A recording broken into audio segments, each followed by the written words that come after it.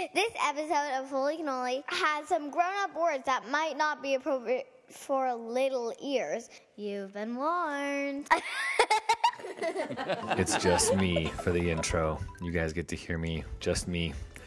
Wendy, my wifey-o, and I missed the window to record the intro for this week just because it's been a weekend of me editing last minute, doing a wedding, having our creative group meet up. It's been a little nutty. So my wife told me, she gave me a deadline. She gave me, give me the podcast. Let's record by Wednesday or Thursday. And so I got to meet that until I get a producer. Hello, anybody want to produce this for me? Let me know. You don't get Wendy till I'm going to hold Wendy hostage until we get a producer. Just kidding. Cannolians. Hey, Tony Gappistone here, and we have a couple events coming up before I get into the podcast here. If you're listening to this the week of September 17th, 18th, 19th, 20th, we have on the 21st of September 2018, come to my Brave Maker Vision Night. It's Friday night, the 21st of September, or Saturday night, the 29th of September. You can come in Redwood City and meet the people who are advising me, also known as the board of directors for Brave Maker. And you can hear the vision of what we're going to do. Check it out, bravemaker.com. I would love you guys to come check it out. And we're going to have cannoli from our sponsor, La Biscotteria. So fresh cannoli and good coffee, September 21st and September 29th, 7 p.m. in Redwood City. That's the year 2018. So if you're listening to this beyond, you missed it, but you can still support. Go to bravemaker.com and check it out. And thank you to the Bonacore family from La Biscotteria. If you want to order their biscotti, you can go to labiscotteria.com and use Holy Cannoli in the checkout code and get 20% off. They ship their biscotti everywhere. Unfortunately, they don't ship their Holy Cannoli, but you can come eat some with me this week or next, okay? All right, so my daughter already gave you a little bit of warning that this episode is for mature audiences, and I cannot say that enough. My friends, who you will meet, Elizabeth and Sean, created this hilarious and zany and a bit raunchy and slightly offensive for some people. So if your ears are of the sensitive nature, like you can't handle talking about the male anatomy, I would highly recommend not listening to this episode. But if you have a secret, secret dark humor side, and you can put up with that kind of stuff, and you actually admit that you watch that kind of stuff on TV or movies anyways, then hang in there. I'm going to play a trailer right now, so you're going to listen to the trailer and kind of get a feeling for what the tone of their work is. Again, make sure there's no little ones in earshot. Here is the trailer to the Douchaholics TV show digital series on iTunes and Amazon. Yo, bro, you forgot protocol. Oh, yeah. Right. Yo, my name's Tony, a.k.a. Teabag, a.k.a. Tenacious Pecs. Would you like to share? I have a brilliant tale for you all. My life is embarrassingly normal. I am the happily married mother of 3. A.k.a. Testicular Fortitude. What's your problem? So I'm woozy, okay? It's Monday afternoon, I'm at the Bong Grill getting my drink on. A.k.a. Tuberculosis. Everyone's laughing at me. Ha ha ha. We're all laughing at Ted, having a good time.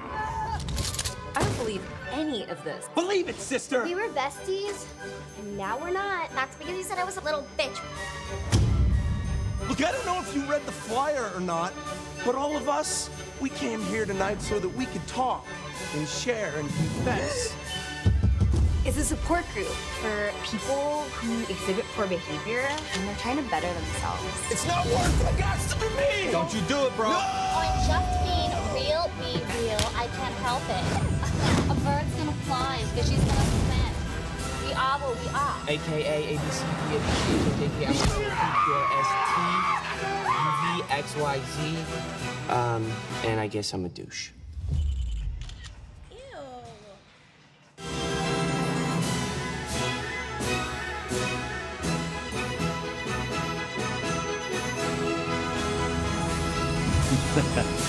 So My mom listens to this podcast, and I just laughed thinking about her hearing this stuff. So it is funny. It is crazy. It is edgy. It is also something that helps us talk about God, believe it or not. I think you're going to love this episode. I hope this is expanding our minds. I hope with compassion and humility and truth, we can have conversations at the table or on the podcast. If you're listening to this as you're walking and chugging up a hill, or in your car, or in the commute on a train, I hope this makes you laugh. I hope it makes you think, and I hope you also know that they didn't write that douchebag Tony after me. Okay.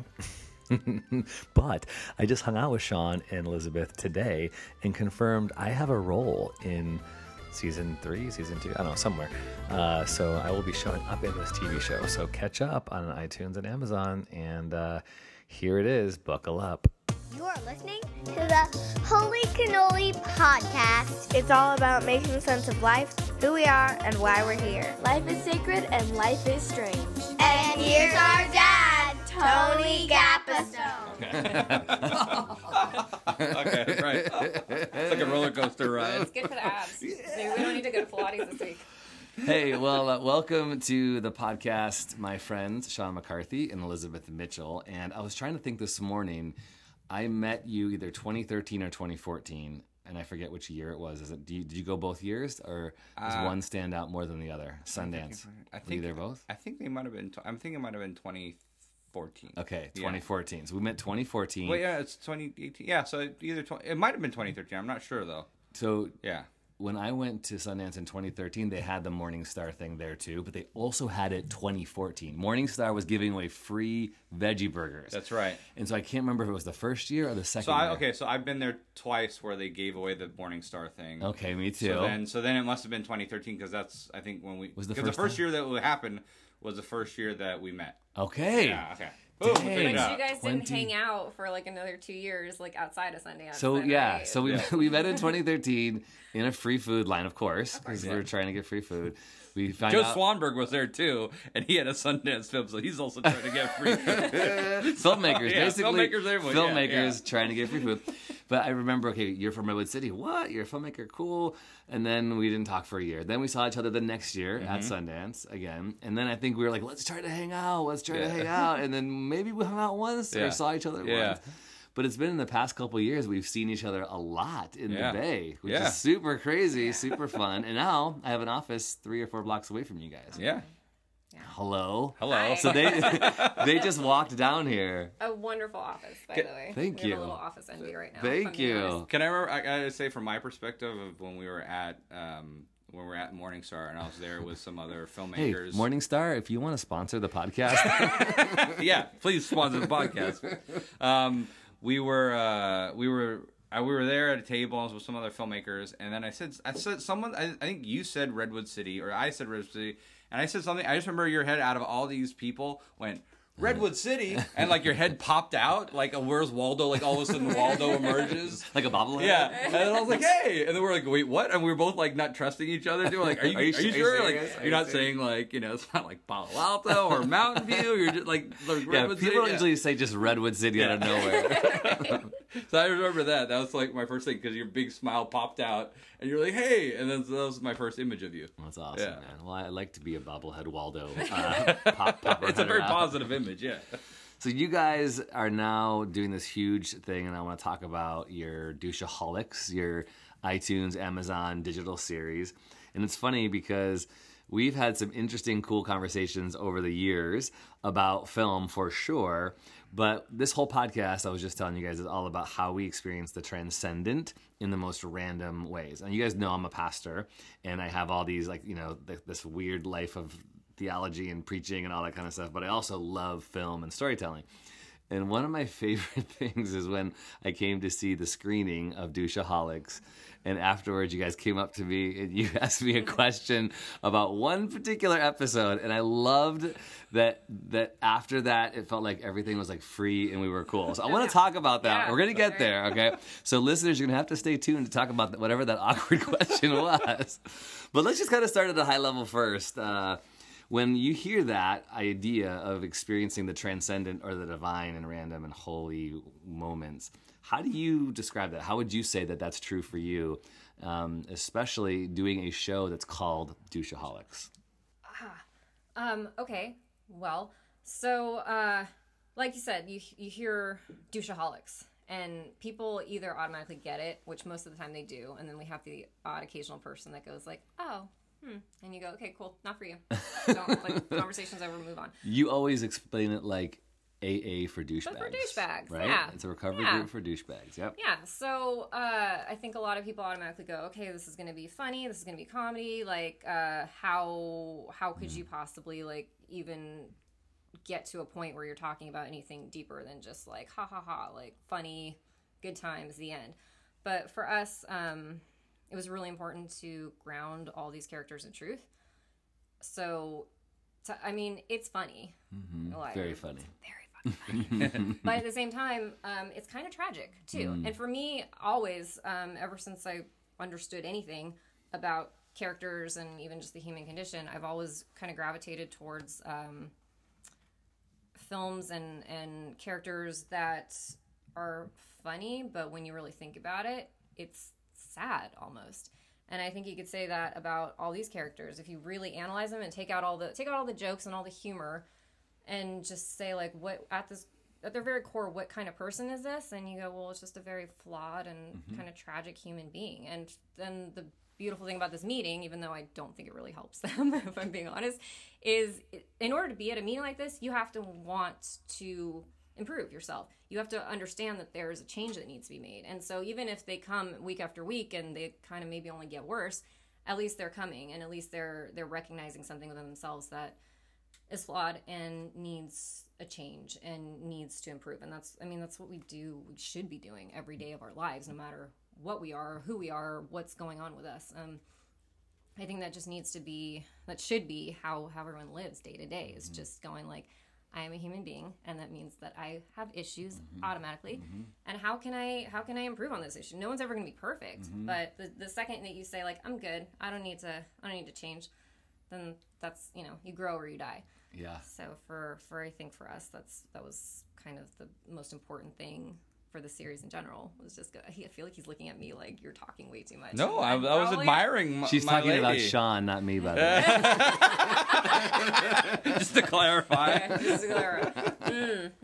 We'll talk later. I think I think one thing that makes I love the word flawed, by the way. I think that word is something that, when we are honest, we can all admit we have flaws. And there's I think, was it in the first episode with D Cup, when she says something about, like, everyone's a douchebag, like, there's no two ways about it, you're a douchebag, or something that reminded me, like, if you think someone else is a douchebag, the reality is there's someone else in the world who thinks you're a douchebag. Exactly. Everybody has something that annoys someone else, right? And so when I get at my worst and I'm, like, super mad and pissed at somebody, and I'm, like, killing them with my mind and my thoughts, I think, gosh, someone else is doing this about me.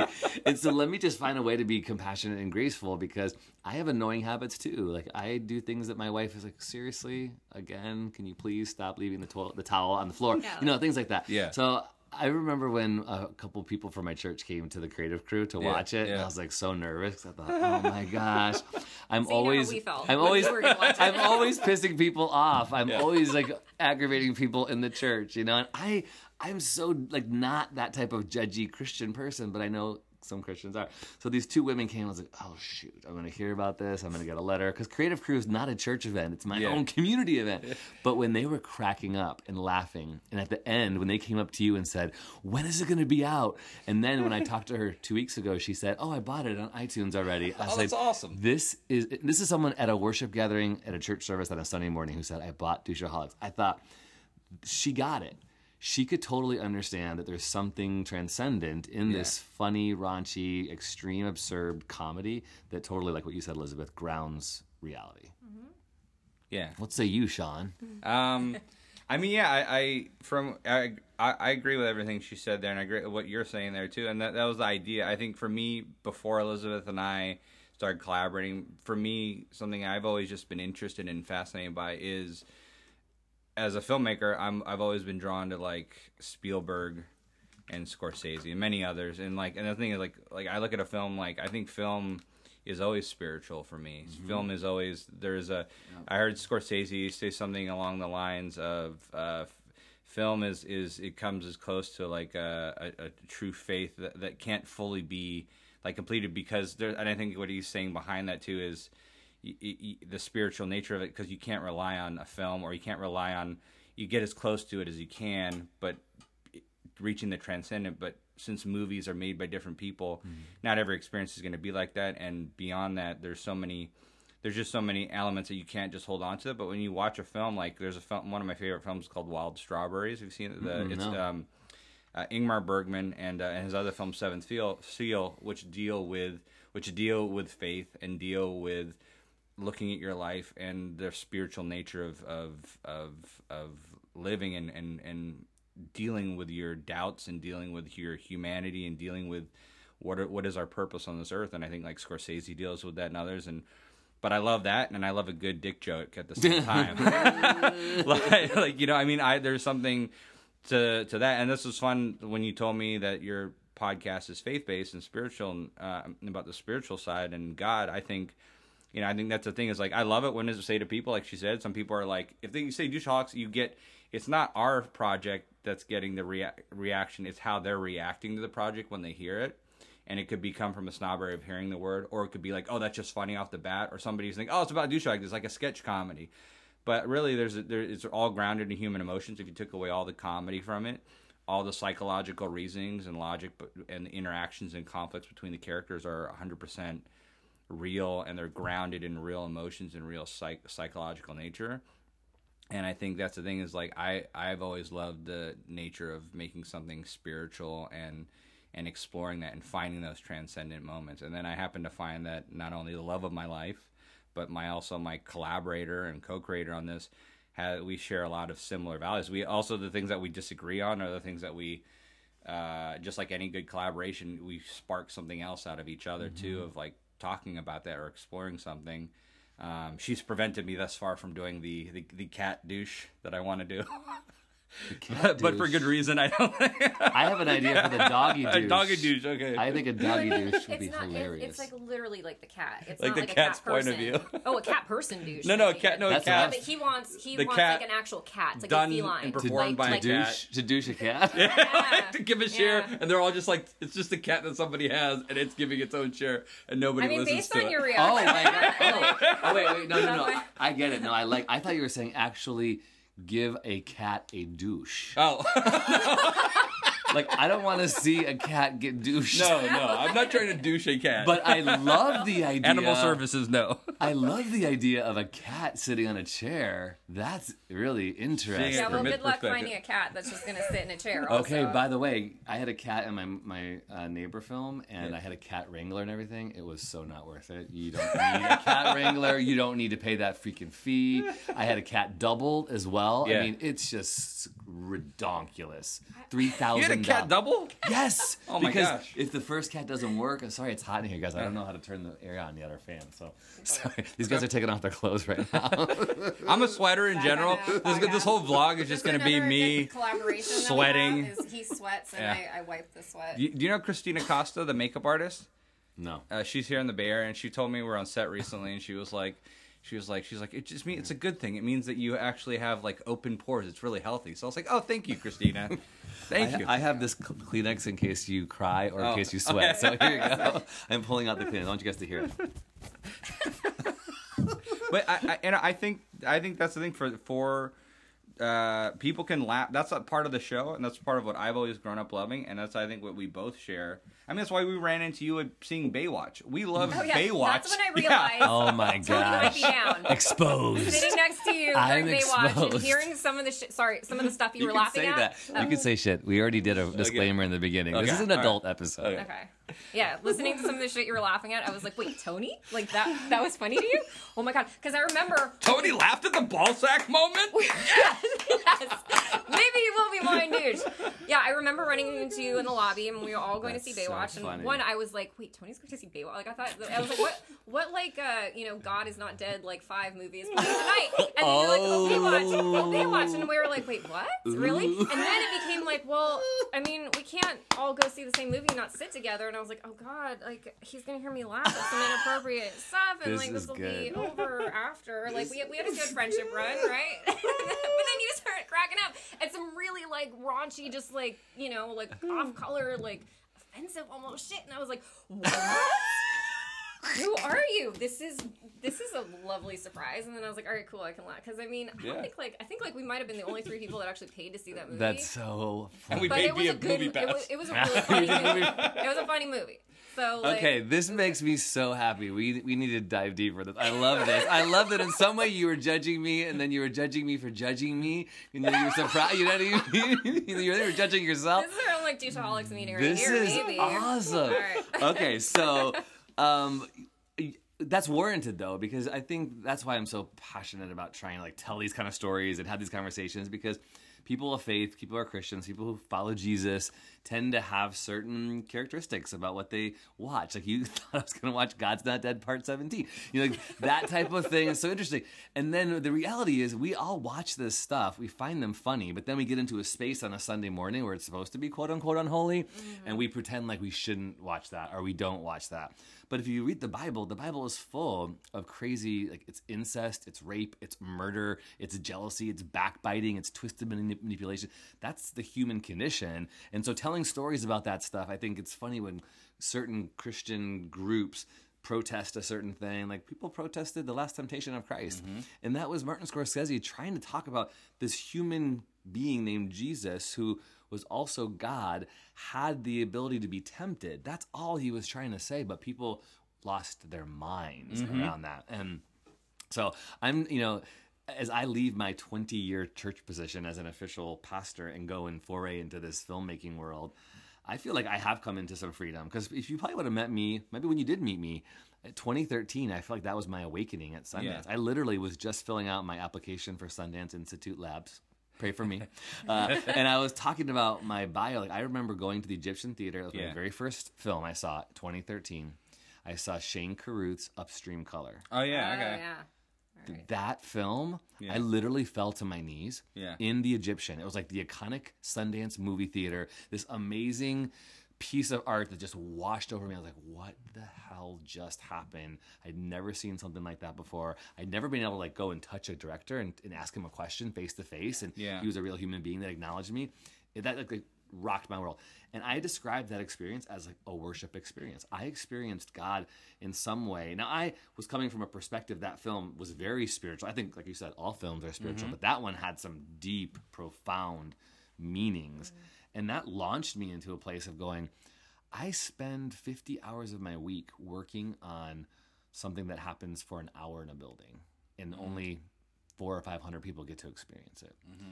What more influence could I have by telling stories that go out on the interwebs and people watch them on their phones and watch them more than times than 10? And how much more impact could I have? So it's been cool. Like I feel like I'm still learning, and I'm coming into my passion, my mission, my calling for life. So meeting you guys is really part of that journey too.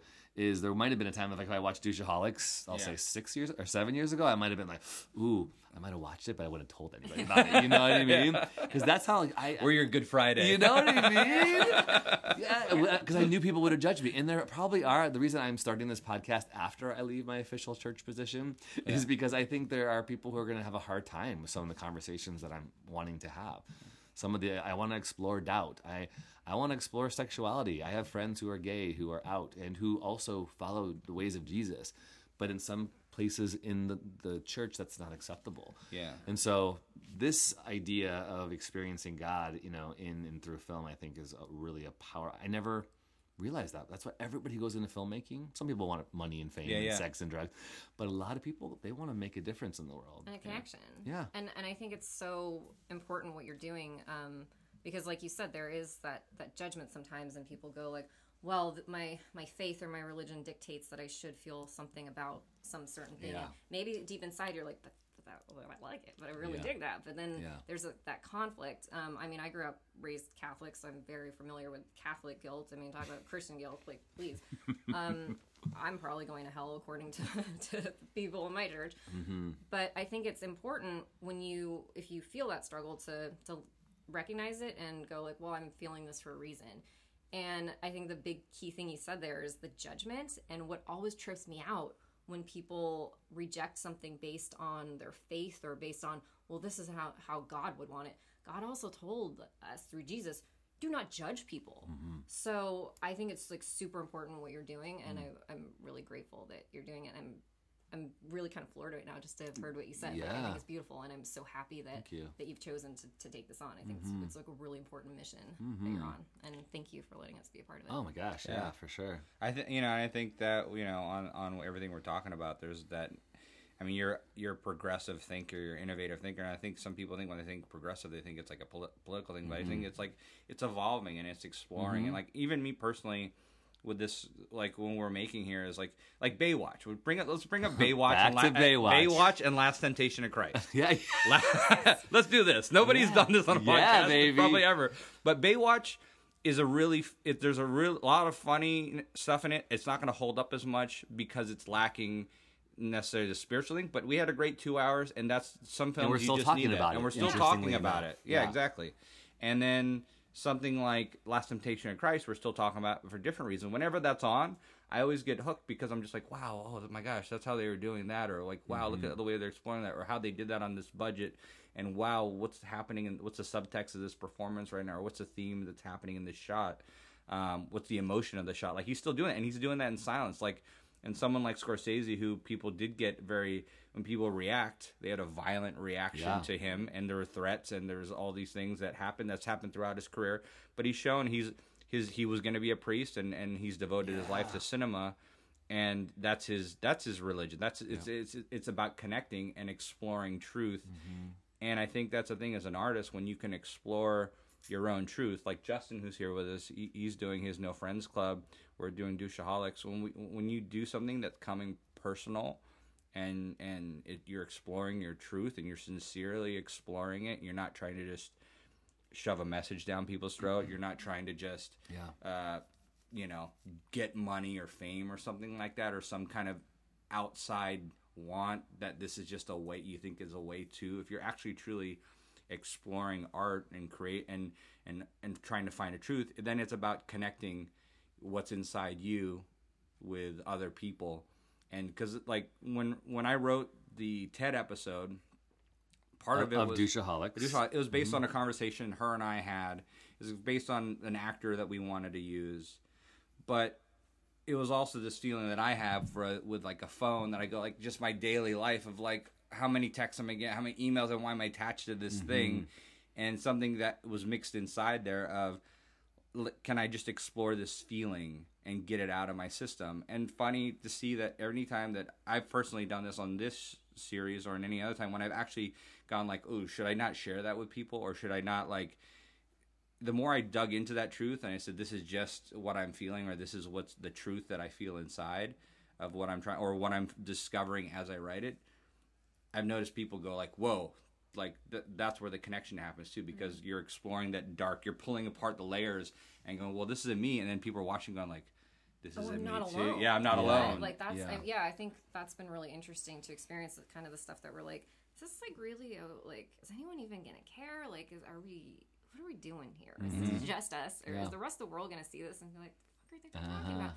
Those are the things that people, I think, gravitate towards even more, because they go, oh, I'm not alone in that. And I think that's kind of the biggest thing that we could ask is just to, and I think you have to be coming from it with a pure intention, like he was talking about, not going like, I just want to get this out there for fame or money. Provocative or provocative. Or people who are just being like a Gasper No type person. Yeah, for sure. Yeah, if you just say, I have this inside of me, I want to connect with my fellow human beings walking around on planet Earth. And let's be honest, none of us know what we're doing here. No, I don't care how absolutely certain you are that I have my purpose on planet Earth. You don't know. You have no idea what that dude has like in mind for you and why he put you here. I think it's a beautiful thing to feel like you do, and I think it's important to follow that. That's how you, I think, live a fulfilled life that you can look back on and say like, okay, I had done good. All right, I'm ready now. But I think that, you know, just as long as you say like, and everyone else here is going through the same thing, and how can we all go through it together? And if we come at anything with that intention, then I think we're gonna. So far, we've experienced that we're gonna do all right. Yeah, and our only compass is ourselves and our true north. And you know, I think like Elizabeth, myself, Alex, and Justin are here. Dustin and Kevin, who aren't here, we all hold each other accountable, and we're all responding to our own truths. But I think that's, you know, like with the tween episode with Melody and Madison, a lot of people wanted to cut that. We've talked about that before. A lot of people wanted to cut that. What do you mean a lot of people wanted to cut that? We were like it just wasn't. Yeah, we saw the footage, we saw what we had to work with, and went like, can we actually make this into a thing worthy of this series? Because we had already had like 1, 2, and 3, and 4 in the bag, and then we went like, well, episode 5. So it's episode 5 in the series, the one with the little girls. We went that it has to be just as good as the 4 in front of it, and we had multiple drafts and cuts that we went, no, it's not holding up. Interesting. Like it was almost a feeling of it would be doing a disservice to the series as a whole if we kept this in. It would definitely be the weakest link. That's how we kind of were looking at it for a long time. So yeah, there was definitely a lot of discussion of should we just drop it. And what changed that? What'd you guys do to make it stay? Because I think it's one of the best. We hear that a lot now. I mean, because of awesome. Listeners, strangers, podcast addicts, you need to watch Douchaholics on iTunes and Amazon. But if you have teens, tweens, or you are anywhere and in any way interested in like the world of are they millennials? No, they're young. What are they? Young wires? But Zennials or something else? The idea of how they live their life through their phone, how they connect with one another. It's these 2 middle school students, Melody and Madison. Yeah. And it is so funny and almost like the reality of like, oh my gosh, this is my kids. Like they have to deal with this type of stuff, and this is how they express their life through emojis and all the digital special effects you guys did. So good. But you're saying that almost got cut. Yes. So what changed? Just we decided that the performances were just too good to when we were there on set, we saw magic happen. And then when we saw the footage, we went, oh, that magic didn't necessarily like make it on there. And then, like you said, you alluded to the visual effects. That definitely played a huge part. Was that not planned ahead of time? Oh, no, not at all. It came after. Oh, well, no, I think we're talking about the different visual effects then, because there are a lot of visual effects in that episode that you wouldn't even. I mean, literally in the meeting room, 2 characters sitting side by side. One's eyes might be from one take, one's body might be from another take, and then the character sitting next to them, completely different take. That's that when you're asking like what we there's did a whole master class in that. Dang, that's impressive. Yeah, take 8 of her if she's sitting here. If you were to imagine this is like if you're sitting here, I'm sitting here. We use your take 9, her take 8. My take. Now, is that because you had to try to match for continuity for the story? It just didn't. One of the actors was really off that day. Okay. He wasn't hitting it, and he left his script out, and it was just an off day. Yeah. And then, but the girls too. We have 2 12-year-old girls. Sure. We can't go into some crazy long shoot. Yeah. So we had to figure out a way, and the girls knew their lines backwards and forwards. Yeah, they were on top of it. I made them watch Aaron Sorkin stuff and say like, you got to be like Aaron Sorkin. Quick, like this is what you got to do They're now. Good. And, they're great. Yeah, and so they were on point with that. And so then it just became about getting everybody else. Yeah. Really fucked it up. Yeah. And then doing that and going like, all right, but then like one of the girls who has more time and experience on camera, who plays Melody, she was really good with a lot of stuff. So we wrote it as her kind of like starring vehicle there. And then the other girl had only done some theater stuff, so she blinked a lot. So we would take 12 of her eyes not blinking, and then we would take 8 of her mouth giving the better performance. And then we would fuse those 2 together. Yeah. And then if somebody's sitting next to her, we would split screen and take the best For take 8 of reactions, that Yeah. other person in the same shot a lot of the time too. So It's that's intense. Yeah. Nobody Those are the realizes. visuals. Like, so you Yeah. were initially talking about like the phone. Yeah, visuals. yeah, Okay, so I don't even think about those anymore. Yeah. Because I'm those were thinking pre-planned. about- Those are Gotcha. things Yeah, that I those had, are at least in definitely my things head that when I was we- writing. Those and were things all like that. great. I mean, I Yeah. felt like that just made it so fun, and I totally enjoyed that episode. Thank you. And so actor friend Kirk, he said Melody and Madison was his favorite episode. Other friends, and it's weird too because I thought, oh, I wrote this, and when we talked about it, she came from her truth of when we discussed this because I had no idea what a 12-year-old girl is, what the conflict is, and we went over this in detail, and she would bring up, oh, we get over fights over lunch, and we were like going, and I was like, oh, this is fun because it's harder. You know, a guy in like Ted's episode, I can at least I wrap my head around that because I've had Ted is episode those jobs. 4. Yeah, Yes. Ted's episode 4. Yeah. The But- white collar douche. Yeah, but the Melody and Maz, I was like, this is new territory, so I have to really get in the mind of a 12-year-old girl. So I had Elizabeth as my collaborator, and then our other collaborator was Alexa. And I go, what's life play like Melody. as a 2000? Because I want your friends, as I said, I want your friends and any other 12-year-olds to watch this and go, And this is my parents life. to go yeah, like, and that's- parents go yeah. like, yeah. So that's what's fun is when we've seen kids watch that and they go, that's so my life. Yeah. That's so my life. And then and now at first a lot of the team drafts in the edit 1 to like say 30. A lot of the team were a bunch of dudes except Elizabeth and then one other girl was there working as in the edit, and she was the only one going like laughing, and we're like, why are you laughing at draft 22? And she was like, oh, that reminds me of my sister. And I was like, oh, how's your sister? And then she's like, oh, she's like 15. Yeah. Gotcha. Okay. Yeah. You know, so like things like that, we go, there's something there. We just got to get down to like what we're talking about. What's the universal truth? Because if take away all the technology and all the stuff with like text message and whatnot, if this took place in the 18th century, what would this still be about? It's about connection. Yeah. Connection and Yeah. miscommunication and how we Totally. misread It's things. great. And that's where exploring that we finally got to it. So by draft 34, that's when it started to sing a little bit more. And that's when we started to go like, We were oh, like, we got, yeah. Maybe we got something here. Yeah. 34. Did you guys see Bo Burnham's 8th grade? Not yet. Not You're yet. telling me You about should that. you should try and tweet trailer him. looks Get him amazing. to see Oh. Madison and Melody's episode. I think it would be really fascinating. Oh, Bo, yeah, if you're yeah. listening, Yeah. hit us Yeah. up. Yeah, Bo Burnham, come on. His film is coming out this summer. It's called 8th Grade, and it's very similar to Douchaholics in the way that this girl is figuring out her life through her phone and her online persona. It's really good. Yeah, the trailer gave me chills. Good job, I'm yeah. really looking forward to that. All right, well, let me ask you a few questions, then we'll get to that awkward question that you guys sure. asked me.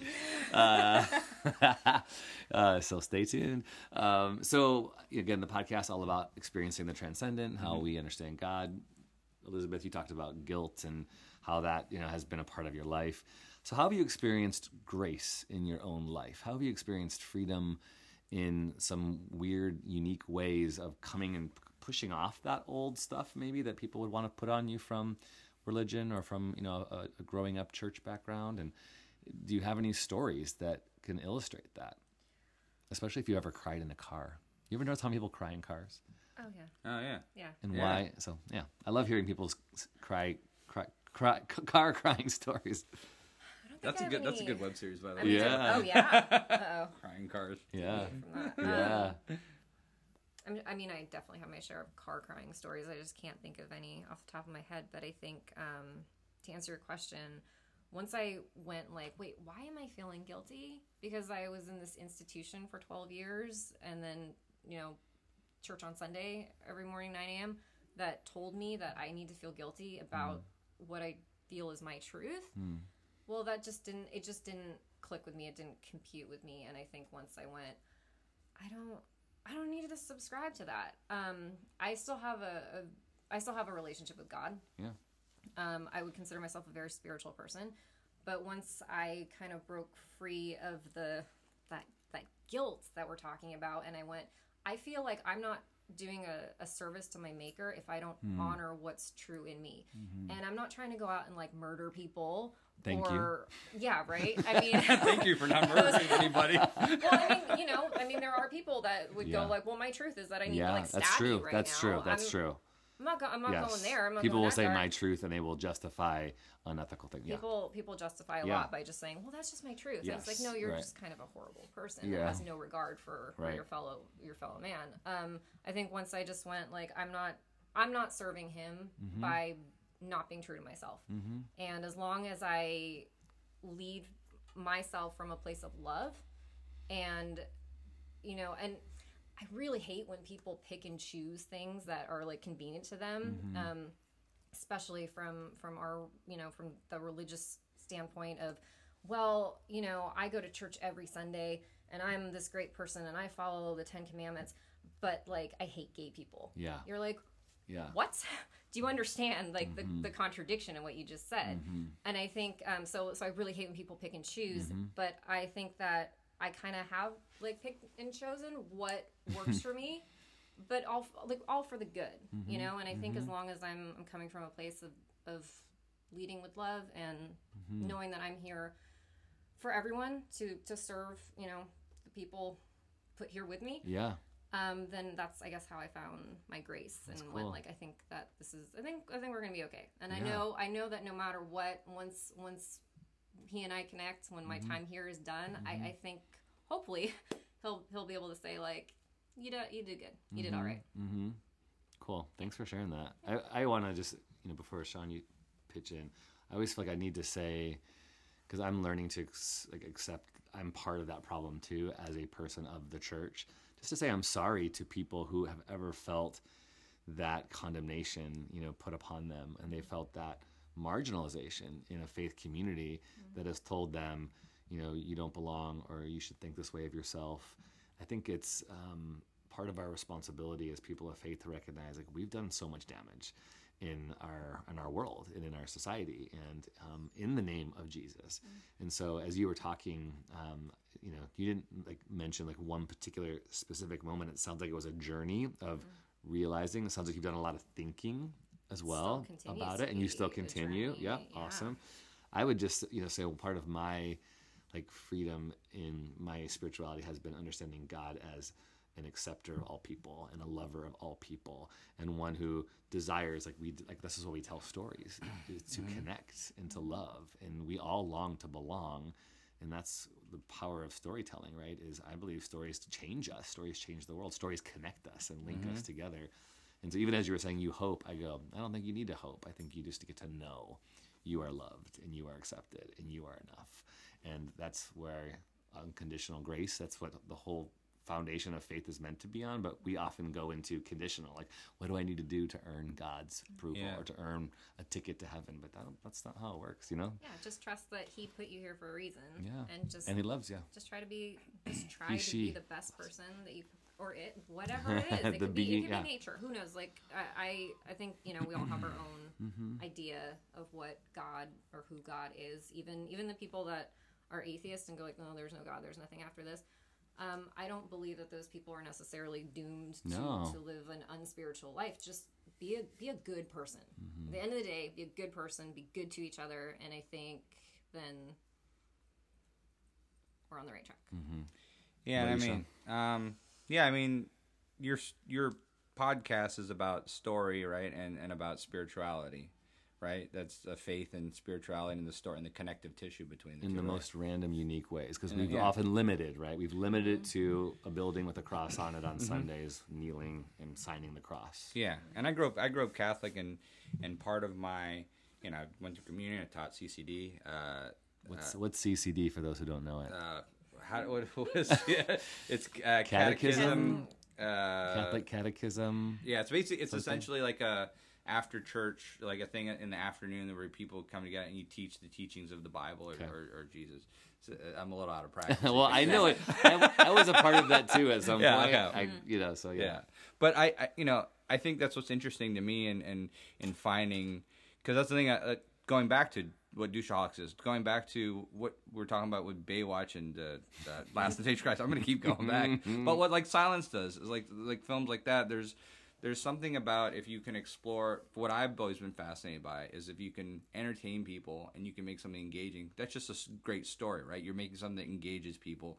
And then if you can explore the other stuff, then that's beautiful too. And like you're saying with like the Bible, like Darren Aronofsky, who I believe is agnostic or atheist, he loves the Bible. Yeah. He made Noah. Yeah. Like he's constantly, and the last film that he made too, Mother, was essentially a tale from the Bible there too. So like there is there is something about just where story comes from. Yeah. And if you look at like all the religions, if you look at the common denominator, if you look at everyone can disagree about the details essentially, but like from Christian to Catholic to Buddhism to every major religion, to Neil deGrasse Tyson.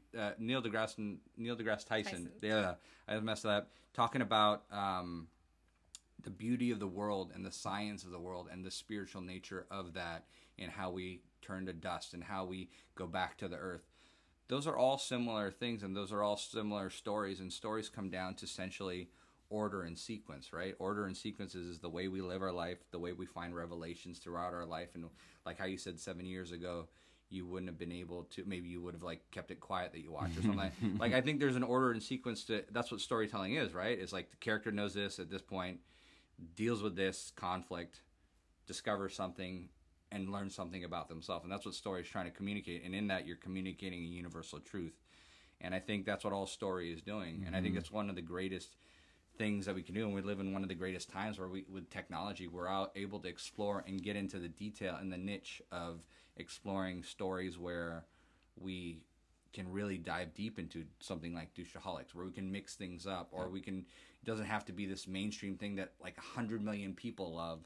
As long as it resonates that truth with enough people, that's what's important. And as long as you're exploring that truth. And for me, you know, what Elizabeth, what you were talking about with the spiritual nature and finding that grace in your life, I find that in making that and sharing that. And I think maybe it's a similar shared thing of wanting to connect with people through finding a truth and through discovering that. And I, you know, growing up as a kid, I had a thing against being dragged to church on Sunday at like 9:30 in the morning.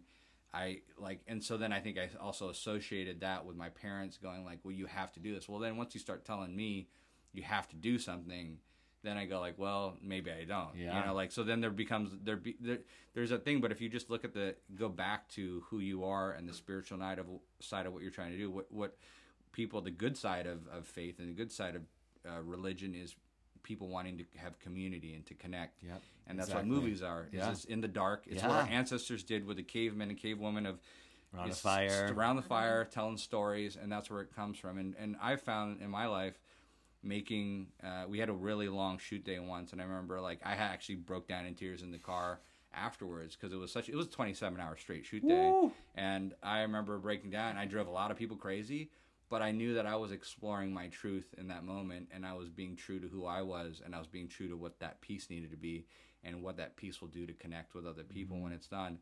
And I found grace in that because I drove, and we were actually shooting in a church. It was a dark comedy taking place in a church. And I found there was a spiritual and grace. There was grace to that because I found myself realizing I'm hitting my truth. I am being my full self of my authentic self, and I'm doing what I'm meant to do in that sense, and connecting with that. And I've also found that in other things too, is I look at life like traveling. When we first started dating, I went to New Zealand with some friends, and I was just in the bay in this harbor swimming by myself. There was no one else there. I remember popping up, and it was like something reminding me of like The Thin Red Line, Terrence Malick's film, which is also a very spiritual film. Just by myself in the middle of nowhere in New Zealand, and like I was the only person in the water, and I just remember just feeling this sense of calmness. It's like that baptism. It's like exactly. There's like a state of mind, and when you get in touch with that, and that's even what the show's about, is if you can take away all the clutter and the ego, and you can take away all the white noise that we're just constantly getting barraged with our phones and just things that keep distracting us. If you just get in touch with that pure essence of who you are, that's where that grace is. And I think I've found that many times throughout my life. I found that watching films, and I find watching movies can be fun like Baywatch, but they can also be a meditation like silence, where you process the film. And I'm still thinking about silence after having watched it a couple of years ago or a year ago at the Castro already. Like there's something to the great films that I've seen. Like if I think back to like say Amelie or back to Wild Strawberries or Rashomon, like there's certain films that I just sit with you for a long period of time that resonate in ways and that have shaped me. And those just go back to stories. That's just like the Bible. That's just like the Quran. That's just like anything else where it's order and sequence. You learn through an empath, another character's journey, and you discover something about yourself by watching somebody else go through some sense of empathy. conflict. That word empath, empathy. Yeah. We're all, when you strip it down, we all have flesh, we all have bones, we all have blood. We're all connected in some way. I think that reminds me, in my study, I went to seminary, but I always laugh because I'm not the best student in the world. And I remember when I got my first C in seminary, I was like, I am so average. How can I be a theologian and get a C? And it grounded me so much. The reality is, like, even if you get A's, you're still not going to master God. But the one thing that I took, and I always feel intimidated when I get into like rooms of certain people who know all this stuff, and I'm like, I'm supposed to know stuff. But the one thing I took, the simplicity of my seminary, of my biblical studies, you know, my time as a pastor, is that God, the whole idea, the story of God is that God became flesh. God became human. In the Greek, the word is logos. God became the actual words. And I think about that, like, I'm holding one of my scripts right here. Like, we're trying to be God. We're trying to be like God. And that's what we're supposed to be doing. We're trying to be, God wants that. He wants, the creator of the universe wants us to be creators, to create, to tell stories that connect, that heal, that make us laugh, that convict us, that make us feel like this is possibly tragic and this could happen in my life if I don't do something about it. So I think we're in good company. There's some great stuff that we're a part of, and you guys are doing it, and thanks for doing it, and thanks for being a part of the I have stuff that I am working on because of you guys, because of Douchaholics. Like, That's I awesome. have, See that right there? I wrote my own series because you guys did Douchaholics.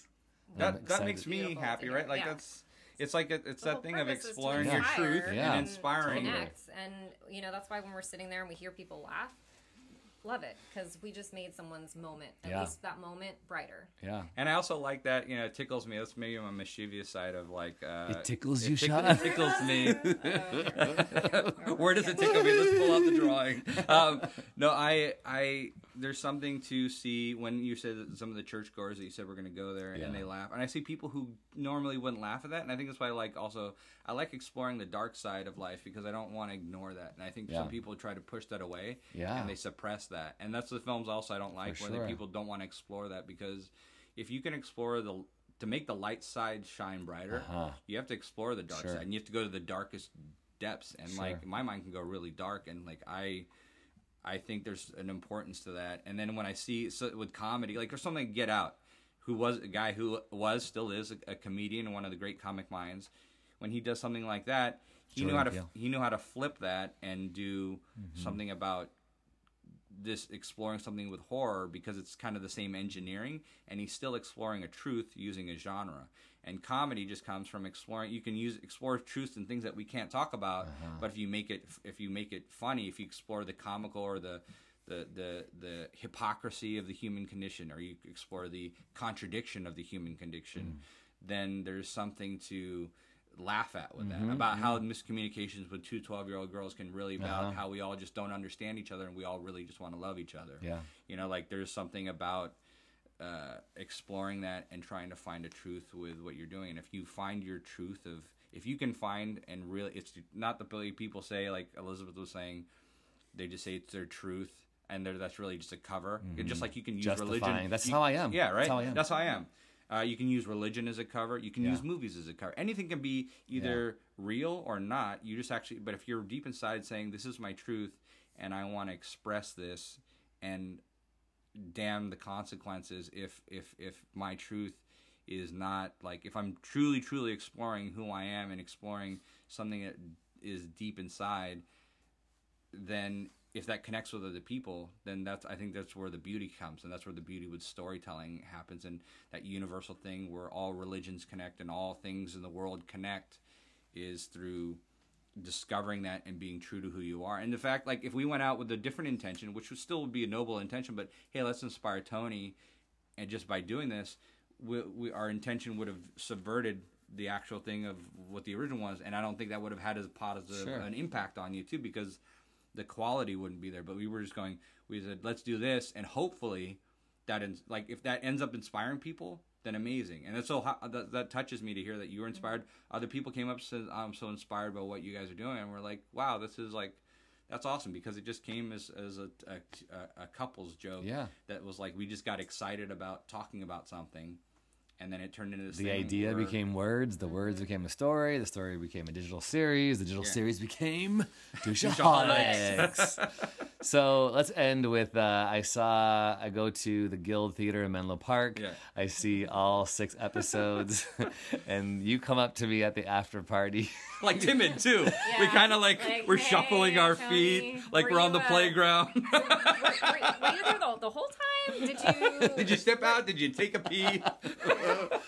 And you asked specifically about episode 4, Yeah. Ted, because why? Without Well, there. Okay.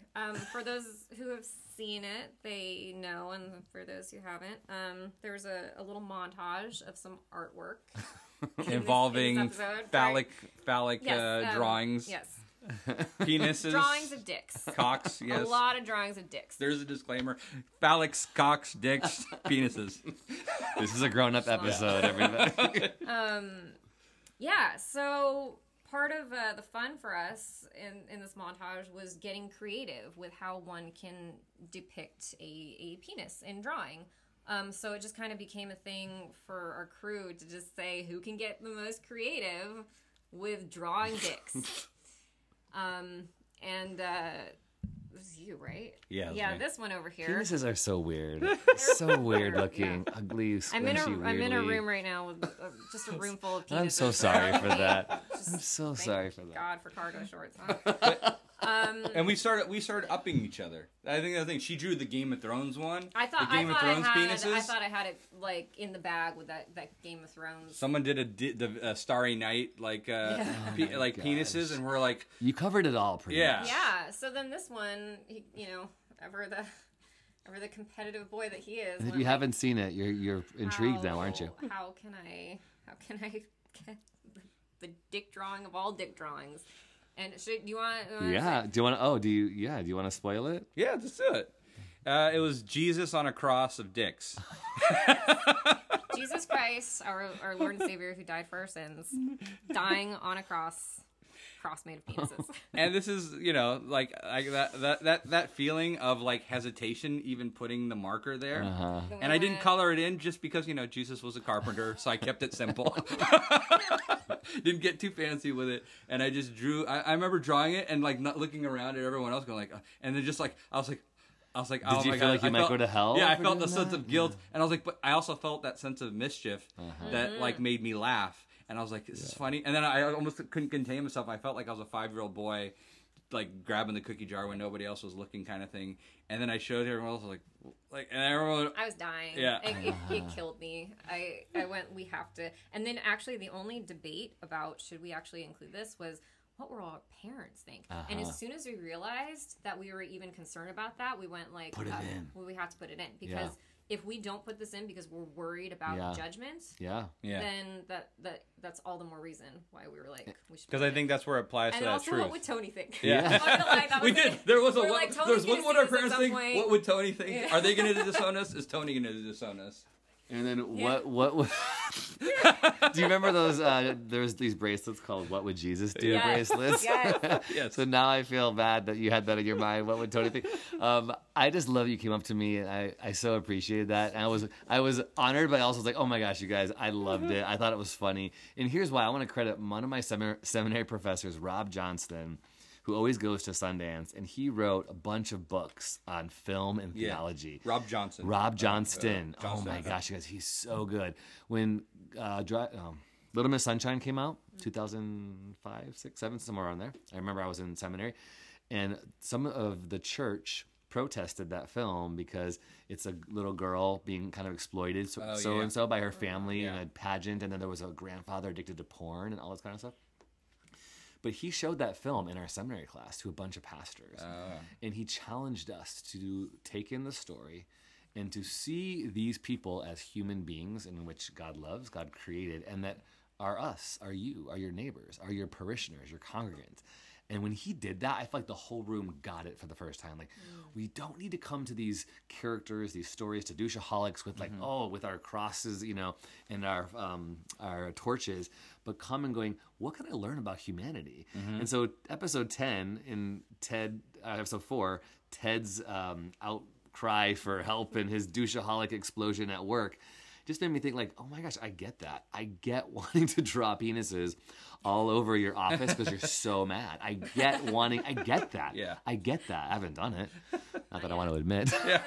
You are leaving, so there is a window. But I get it. And so, so thanks for your compassion. And I felt like that question kind of like when it was a cool moment for us to go, oh, cool, now we're good. We're good. Yeah, we good. We good. We can talk about this. And then this. that bonded us more. It did. And I think that's the thing is like exploring that thing of going, here's our truth. If people respond to it or not, like hopefully like that's the case. And like to hear a response from you, to hear a response from our parents, to hear my dad loved the Dicks. Like her mom, that's her favorite episode. Is the Revenge Dick episode. Yeah. They also both have like 9-to-5 jobs, so I think there's also that component, but and they both grew up Catholic, so it's fun to see that like that's what we want is, and we've seen this happen. Is a 97-year-old grandma's laughing at stuff, and the 12-year-old kid is laughing at stuff, and they're sometimes laughing at the same things, and then they're sometimes laughing at little hidden gems that are meant only for them or that they got, and that I think that's what's cool about seeing the show have that effect on people and embracing that truth, like what we're talking about with storytelling is. To see that mischief that I felt in drawing it, and then to see her reaction, and then see all of us go, let's put it in, and then to see your reaction, I think that's so cool about film is exploring that and seeing that if we just be honest and be truthful in our storytelling, there's a connection can happen and a truth happens because we've all seen the films that are like a little bit more bullshit or the films that aren't really trying to explore that truth or they're trying to send a message versus like exploring something. So you can feel it. Versus connection. Yeah. You know it. We feel it. Well, thanks, you guys. Thank you so much. Life is sacred. Life is strange, and it was fun talking about it. That's great. Every which way. I feel like I learned more about you. I feel like we all even doing this here. We'll do it again since you guys are right down the street. Yeah, I'll just bring this big old blue Yeti mic down to the Gorilla Wanderers. Find them on iTunes. Find them on Amazon. Gorilla Wanderers and is the name of their company. You can support them, tweet them, and buy their episodes. Yes. Yeah. Do that. On iTunes and Listen Amazon. To the pastor. No, God said so. No, just kidding. Don't ever use that. Don't ever use that. All right. Bye.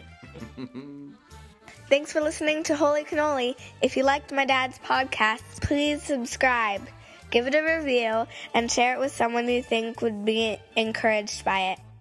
Holy Cannoli Podcast is a proud production of Brave Maker Media. For more information or to donate, go to bravemaker.com to make your tax-deductible donation today.